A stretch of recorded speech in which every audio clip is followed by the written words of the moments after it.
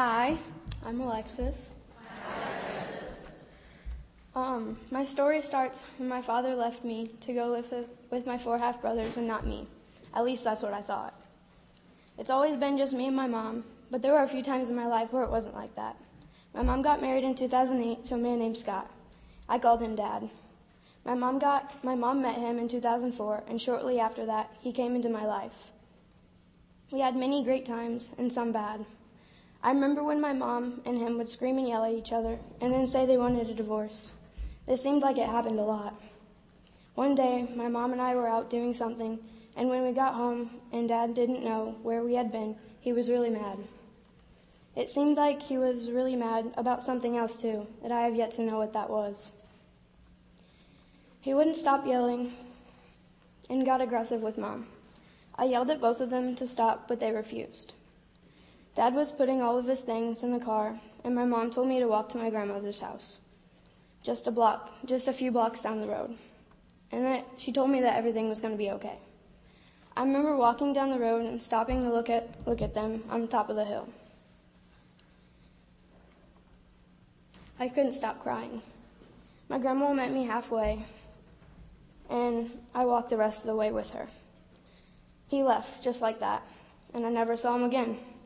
It has been 7 years since I've seen him. When I was 6, my mom and her best friend Nikki would drink a lot. Nikki had a son around my age, and his name was Bane. He was my best friend for years. We were together all the time because our moms were drunk together almost every night, especially on the weekends. Bane and I would be inside playing tractors or shooting each other with Nerf guns while our parents were outside in the garage getting drunk. Bane and I thought this wasn't so bad because we got to see each other all the time, about almost 24/7. It was bad when 2 a.m. came around and we were all tired of watching movies over and over again. We just wanted our moms to come tuck us in and give us goodnight kisses. I felt sad because they almost never did that, and if they did, I could always tell that they were drunk, and I could remember smelling the alcohol. It made me feel forgotten and lonely. Along with bad stuff also came some good stuff too. I remember going to St. Louis Zoo and seeing all the animals and how fun it was. And then I remember going to Wisconsin Dells and staying for a whole weekend. That was fun. After my mom and Scott got divorced, she and Nikki didn't hang out very much anymore. They slowly drifted apart. I haven't seen or talked to Nikki or Bane in a while. I see Bane at school, but we usually never talk much.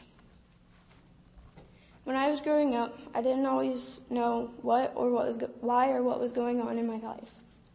Things at home usually were very chaotic. When I was young, my mom and I lived with my grandma and grandpa. When I was 5, my mom and grandpa built a house for me and my mom to live in about 2 blocks from where my grandparents lived. When my mom was drinking and using drugs, I didn't have many rules at my house. I had to do most things on my own. I learned to depend on myself. When my mom wouldn't get up to take me to school, I would get up and walk myself to school. Sometimes it would be raining, and I would cry myself to school on the way to school. The kids would ask why I was crying, and I would refuse to tell them. My mom has a friend that she has known since high school, and they've been really close. His name is Corey. They have been good friends for many years, and I have known him all my life. I never met my real father, and I love Corey like I think I would love my father. He spends a lot of time with me, and everyone in my family likes him, and his mom is really close with our family too. We do a lot of things together, like fishing, camping, horseback riding, and hiking. He tells me all the time that if I ever need anything, I can come to him. About a year ago, he had to go to jail. He won't come home for another 6 months. I really love him and miss him a lot. Before Alateen, I worried about him all the time. Now I've learned that I can't change any of Corey's mistakes, and I can't help him. I'm learning to detach from him, but I still struggle with that a lot. I remind myself to let go and let God and take it one day at a time. By doing this, I don't get ahead of myself and get worried and upset. Corey and I write each other letters, and I've been to see him once. I miss him and can't wait until he comes home. In 2015, I was in a tornado that hit my hometown. I was home alone when it hit. My mom and Corey left about 9:30 to go get food. It was raining when they left. I was on the couch with my dog Mud, and the weather was getting worse and worse, and I was scared. I called my mom's phone, and she didn't answer, so I called Corey. I told him that the storm was really bad, and I was scared, and they needed to come home. He had told me that everything was going to be okay, and that it wasn't bad, and he hung up. About 15 minutes later after the call, I thought I heard hail hitting the house. It was actually debris hitting the house from the tornado. It was very loud, and I was really scared. Then I heard a train noise. I wasn't sure what that noise was, and I got up and took Mud to my mom's room around the corner from where we were sitting. I didn't know what to do. We only made it halfway and sat in the corner, crouched down. I prayed and I asked God to please help me. I asked him if I was going to live or not. The tornado lasted about 30 seconds. I waited a little bit after the noises stopped, and I got up and looked around the house. Things had fallen over. I opened my door to my bedroom, and all I could see was glass. My window was shattered.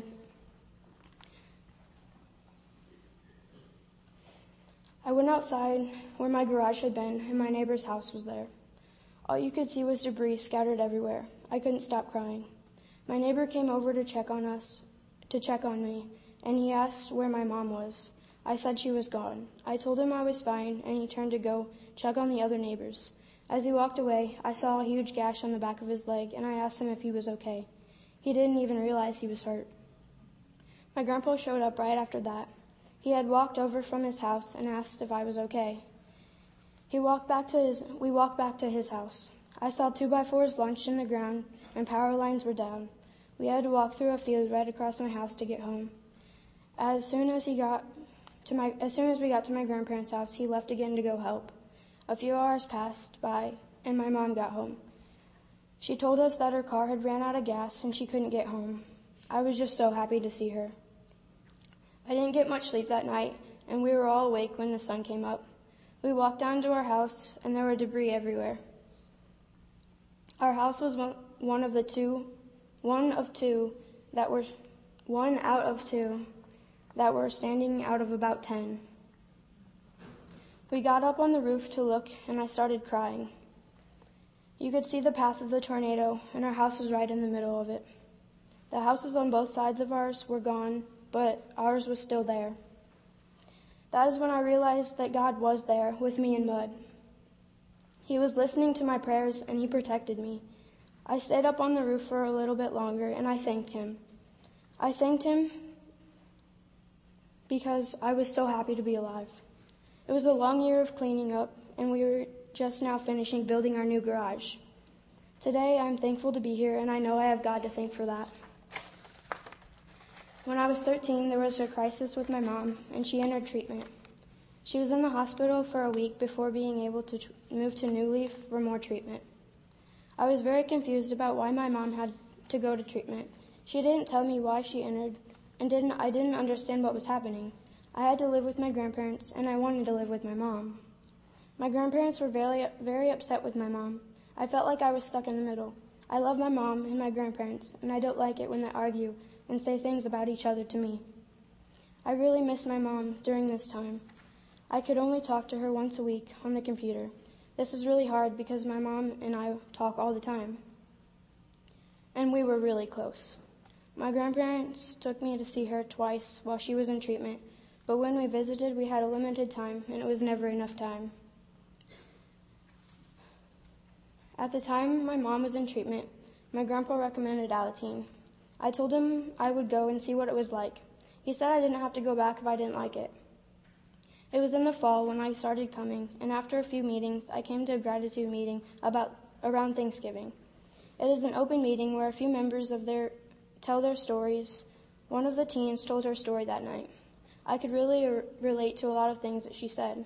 I felt like if I kept coming to meetings, I could find the help that I really needed. That was 2 years ago.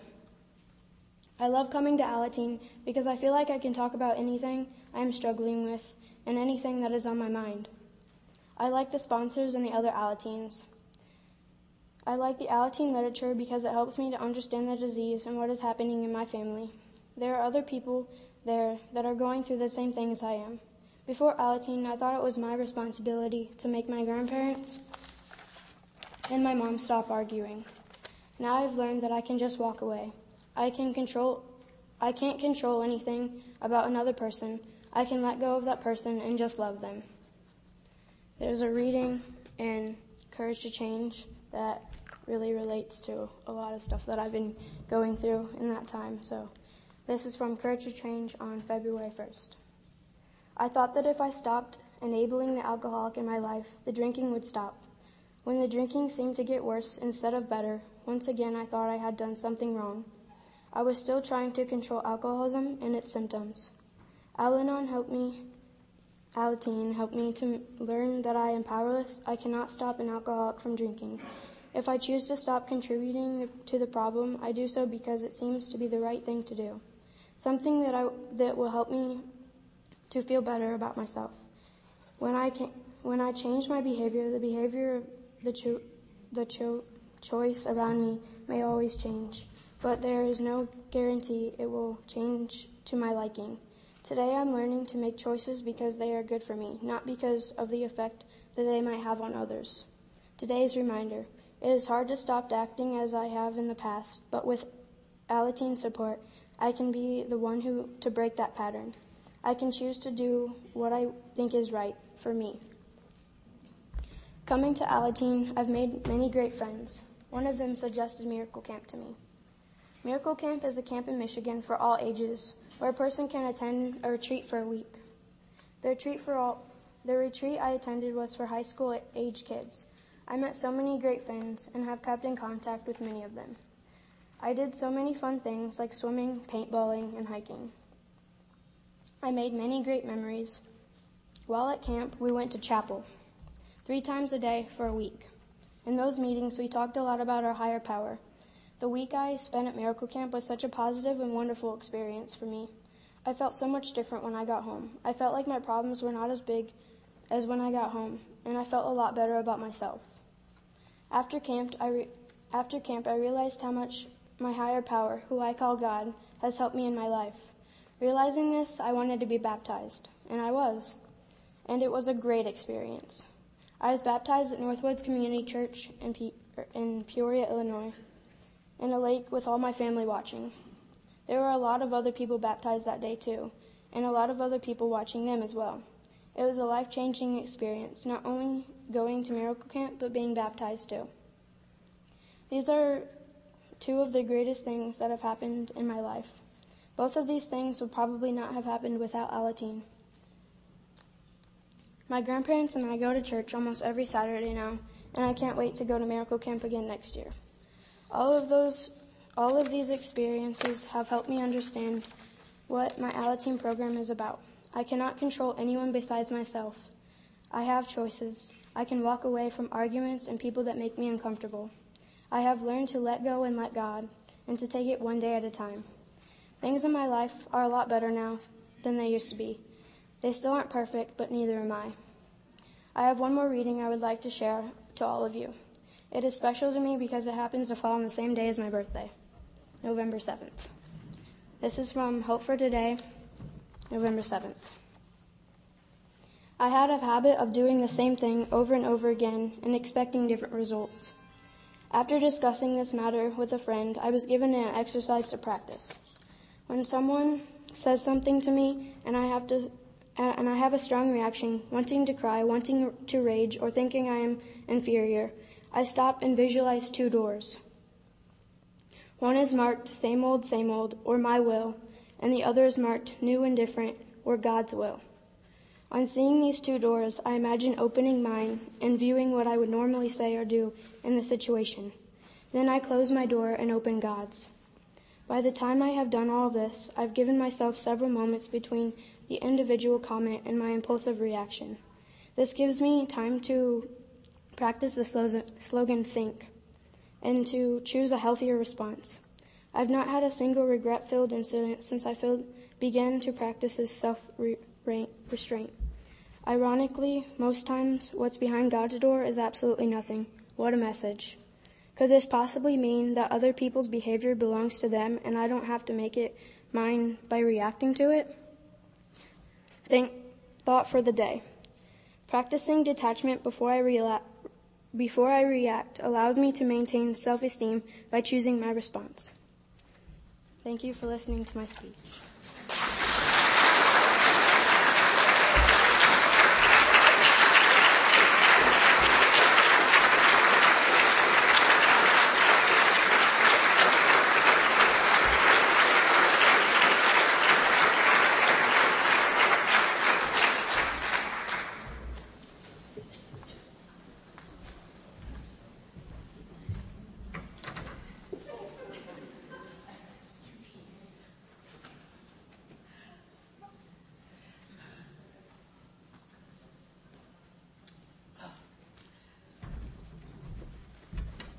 Wow, there's a lot of people.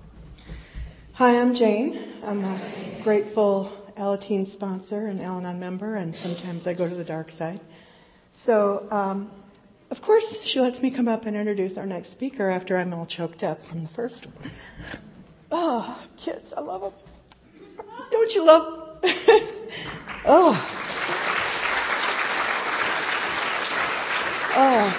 So I have been blessed to be an Alateen sponsor, which means that myself and some of the other sponsors here, we share responsibility of sitting in the rooms when the Alateens have their meetings. And it is a wonderful opportunity to grow in your own program. If you've never had the opportunity, I suggest that you give it a shot. Our next speaker, I can't even look at these people over here. Our next speaker is Nicole, and I met her several years ago when she was still probably, 13 or 14 years old. And to see the beautiful person that she is becoming is just a gift. I don't know. It's all Alexis's fault, okay? So anyway, I'm so proud and so pleased to know you, and I am so proud to be up here introducing her. Nicole.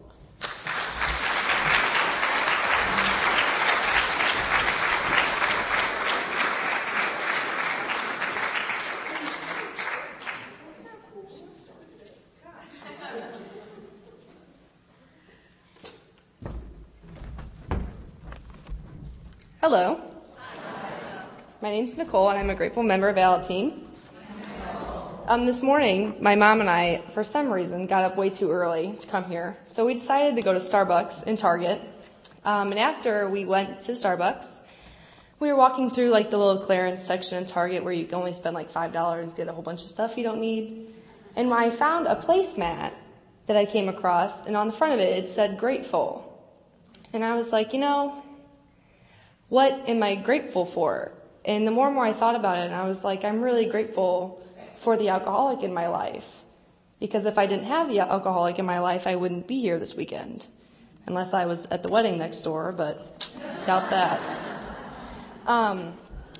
Before I came into this program not really a long time ago compared to other people, but I guess I just kind of assumed that the alcoholic was the old guy with all the beer bottles all over his house, and, you could see just walking down the road, that guy is an alcoholic. Never had I seen one before, but I never would have thought that my dad is an alcoholic.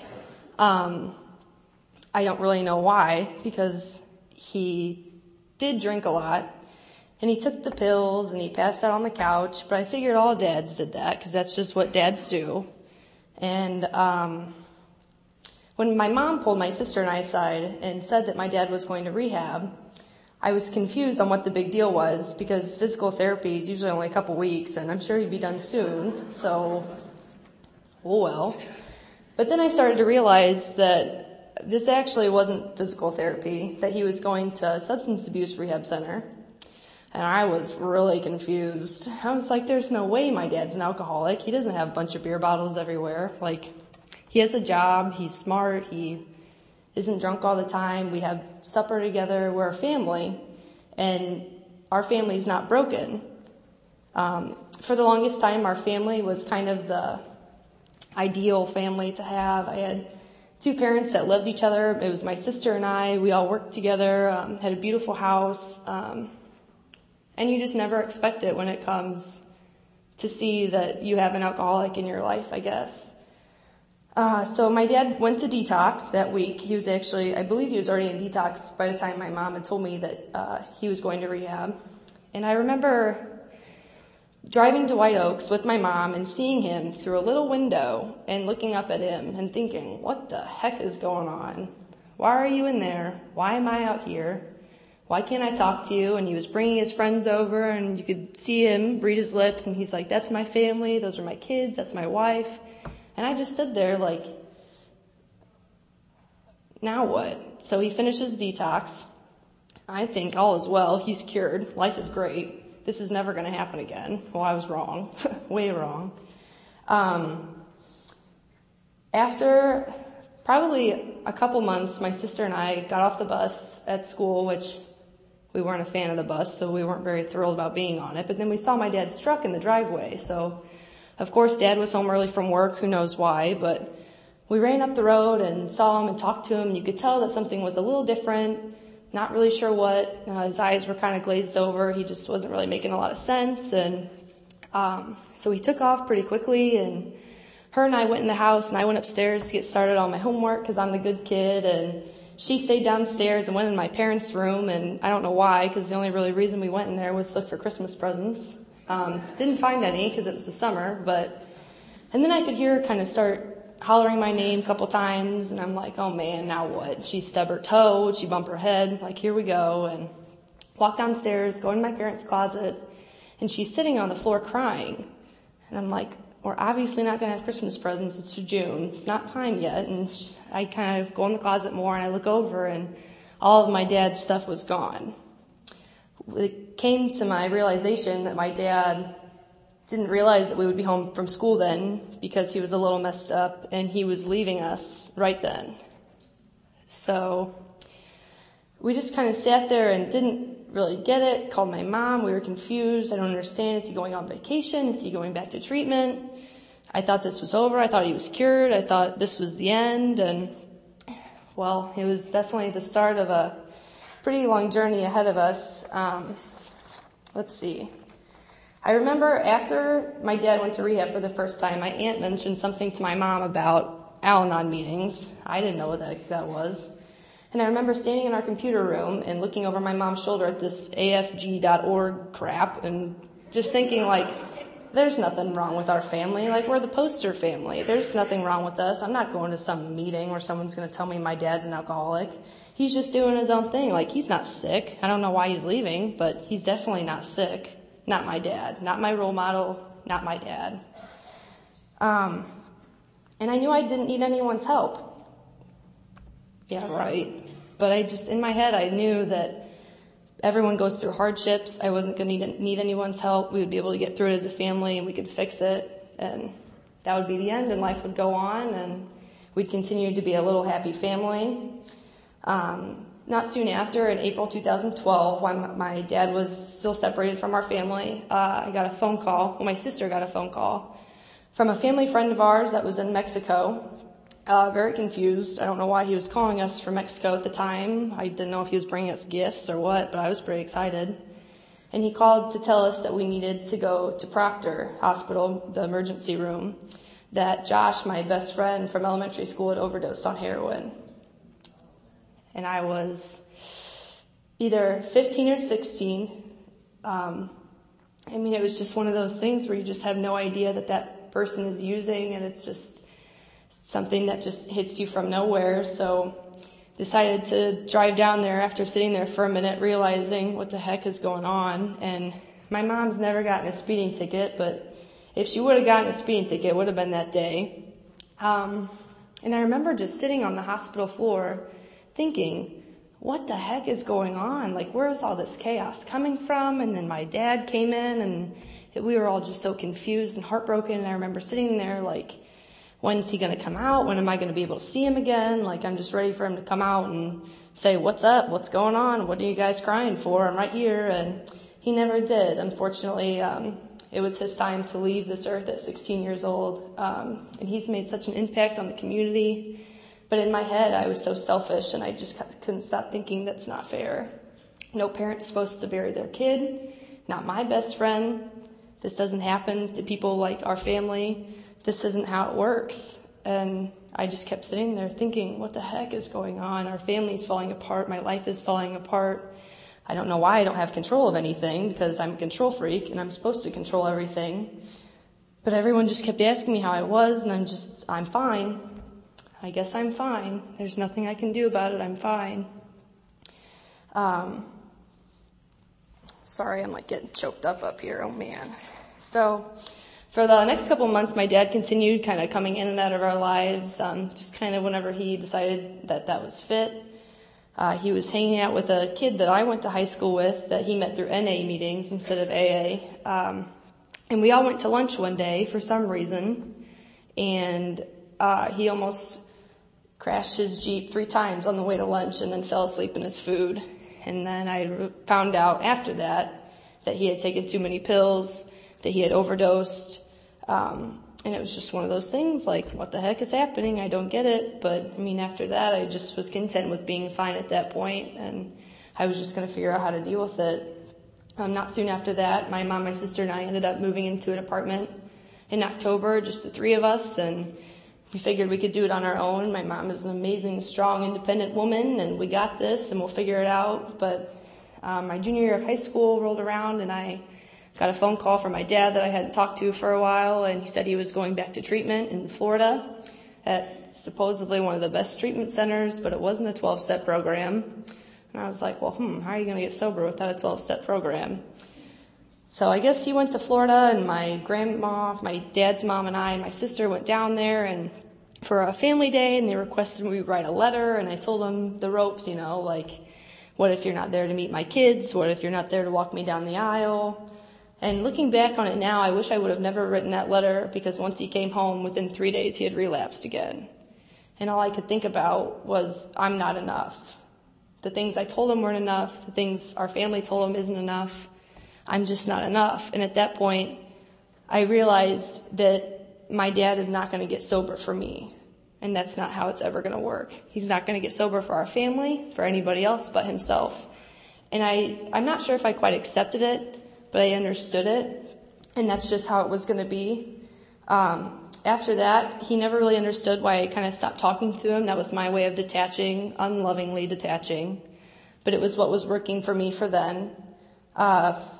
He kind of started to try to get back in contact with me, and he had that manipulation factor, and I ended up moving back in with him because it was more fun. I didn't have rules. I didn't have a curfew. He didn't nag on me if I didn't do my chores or didn't do my homework. And not soon after that, I got into a little car accident in March 13th, and I crashed my car into a pole, and the guy that stopped to help me told me, I don't know how you didn't flip your car. I don't understand it.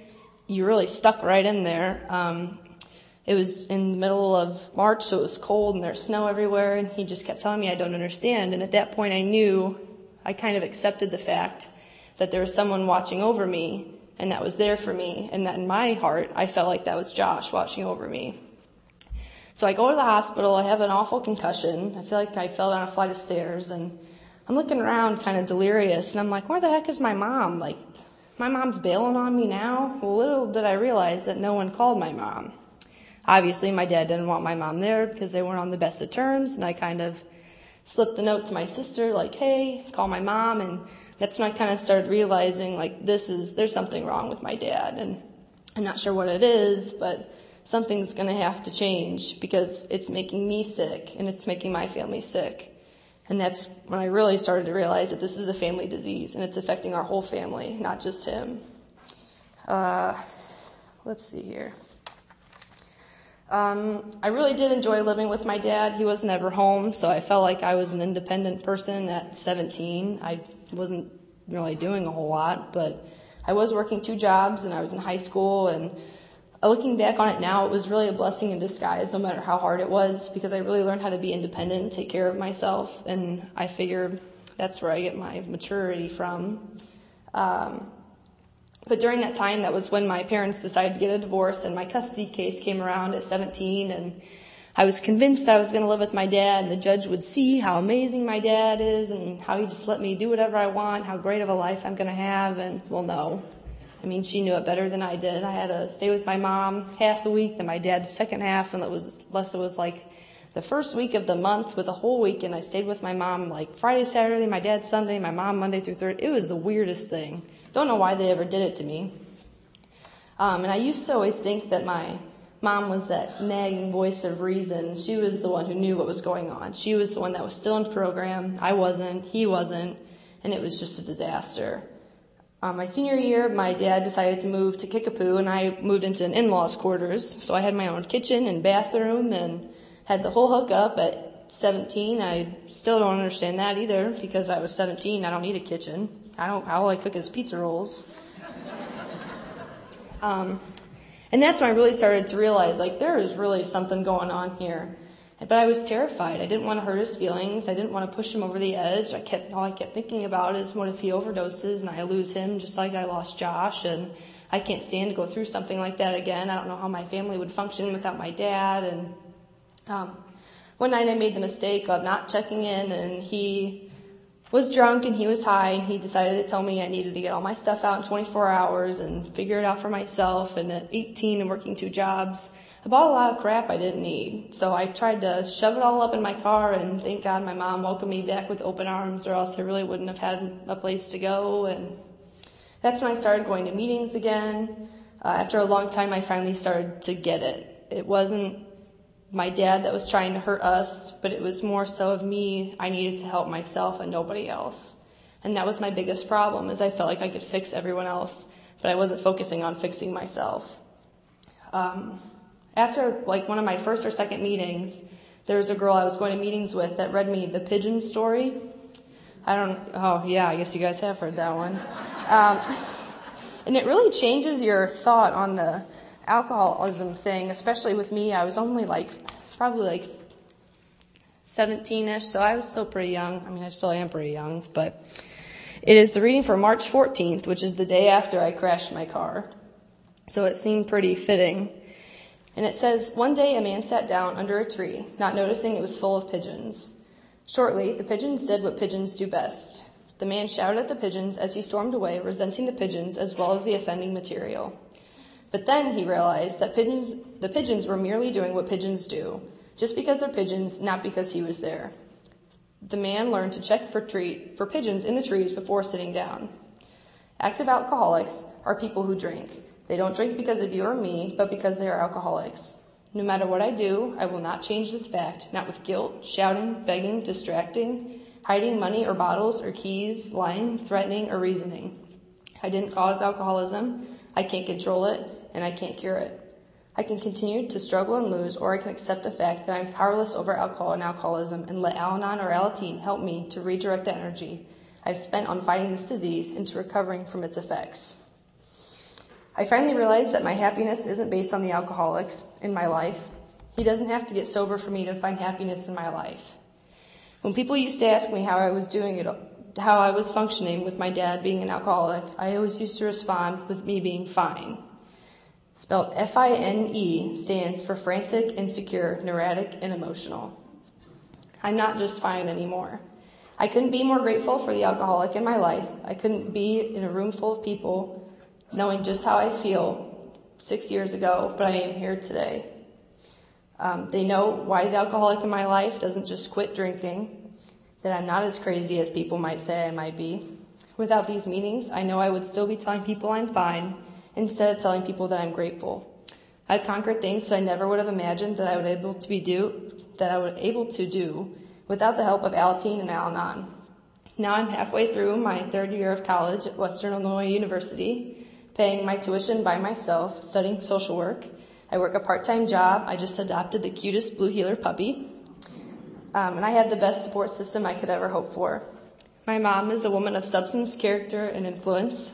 And I also would not be standing up here if she hadn't convinced me to go to that first meeting where I was pretty much kicking and screaming the whole way there because I didn't need anyone to help me. But now I realize that we all kind of need help sometimes. I can't begin to explain how grateful I am for women in the program, women and men that have helped me both. Mary S. has helped me set up a meeting in Macomb with a wonderful woman who is now my sponsor. I'm able to hold program over there so I don't go a little crazy, because we all know how it gets if you miss a couple meetings. I found serenity in listening to people's experiences and helped me grow as a person. Their strength helps me realize that I'm strong, but I don't have to be strong every single day. There's nothing wrong with letting out some tears, and most of all, hope. Hope to know that I can take my life one day at a time, I can keep it simple, and I know if I ever need a little help, I have someone there for me. I don't need to settle for being fine, and for that I am grateful. Thanks.